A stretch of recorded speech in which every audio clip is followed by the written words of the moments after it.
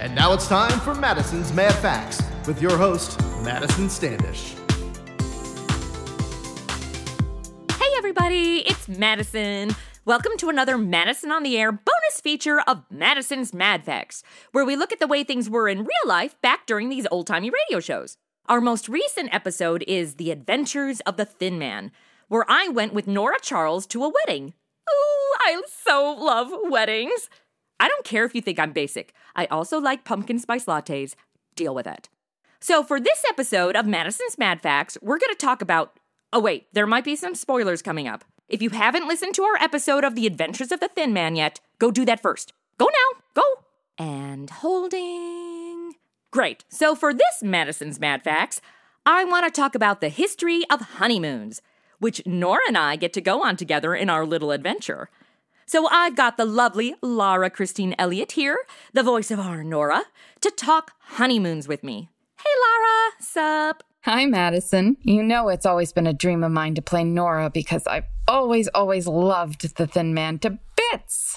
Glad you got to play Nora, but I'm sorry about having to go on a honeymoon with me instead of Nora's hunky detective husband. But hey, I look good in a tux. So honeymoons, the first trip together when the newlyweds get to spend tons of money to do it someplace they haven't been before. Romantic.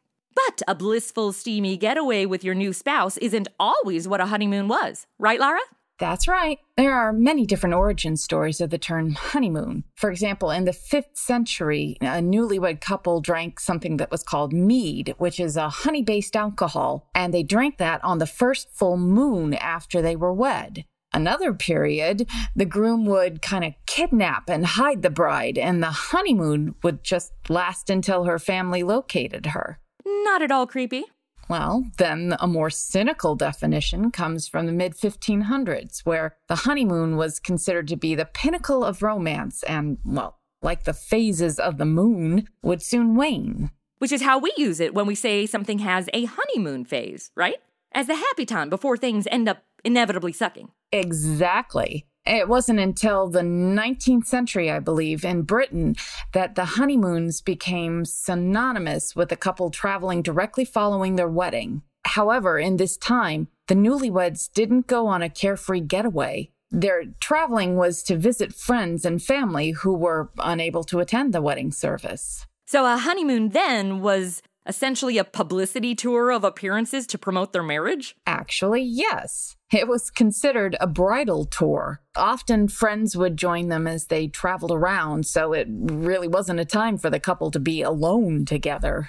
So when did honeymoons become just about the bride and groom? Well, during the industrial age, the tradition began as the first real example of tourism. Couples would leave their reception party early to catch a train or go off on a trip. Just the two of them. This became, a popular concept all over Europe, and hotels in destination cities began purposefully catering to newlyweds. But the only city that truly embraced this concept was, can you guess? Niagara Falls, which of course is now considered the honeymoon capital of the world. Today we may think of it as cliche, but for New Yorkers and Canadians, it was the hot spot throughout the early to mid-1900s. So that honeymoon Harvey Bellboy we met in the episode was based on a real thing? Absolutely. To get the honeymoon dollars, hotels had to create something special, and they created honeymoon suites with a wide variety of unique options and perks that would outdo their competition. What do honeymoons look like today? Not that I have plans anytime soon, but... Well, today? Well, honeymoons are as unique as the newlyweds themselves. While a lot of honeymoons are as extravagant and expensive as the weddings, and they consider that a YOLO honeymoon, which... For the listeners that might not know what a YOLO is, it means you only live once. YOLO. Get it? Dude, if you're too old to not already know what YOLO means, your life is definitely past the honeymoon phase. Go on with what you were saying. Many couples today opt to put the money into the wedding and take a modest trip for their honeymoon. Destination weddings also often incorporate the honeymoon with the wedding service as one long event, which, like those bridal tours, includes friends and family. Yeah, I'm always too broke to go to my friends' destination weddings. Even a regular wedding, I'm all, What is the cheapest thing in their registry? Do they really need both towels? Well, for some couples, you might still be able to get that single towel because, get this, uni-moons or solo moons are also rising in popularity. That's where the couple takes separate trips because they can't agree on a place to go together. That doesn't sound promising for the marriage. But I'm single, so what do I know?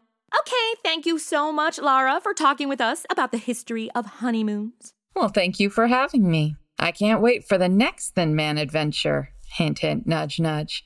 Oh, and if their dog Asta is ever needed, I do a fantastic wire hair fox terrier.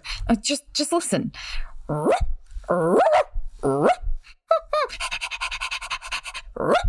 See? Don't you think? Come on, listeners, tell her. Bye. Well, maybe if we ever do Little Orphan Annie, you can play Sandy. I hear the real dog's agent is a total bitch. Well, thank you guys for listening to our little bonus feature, Madison's Mad Facts. And get ready for new episodes of Madison on the Air to premiere the first of every month.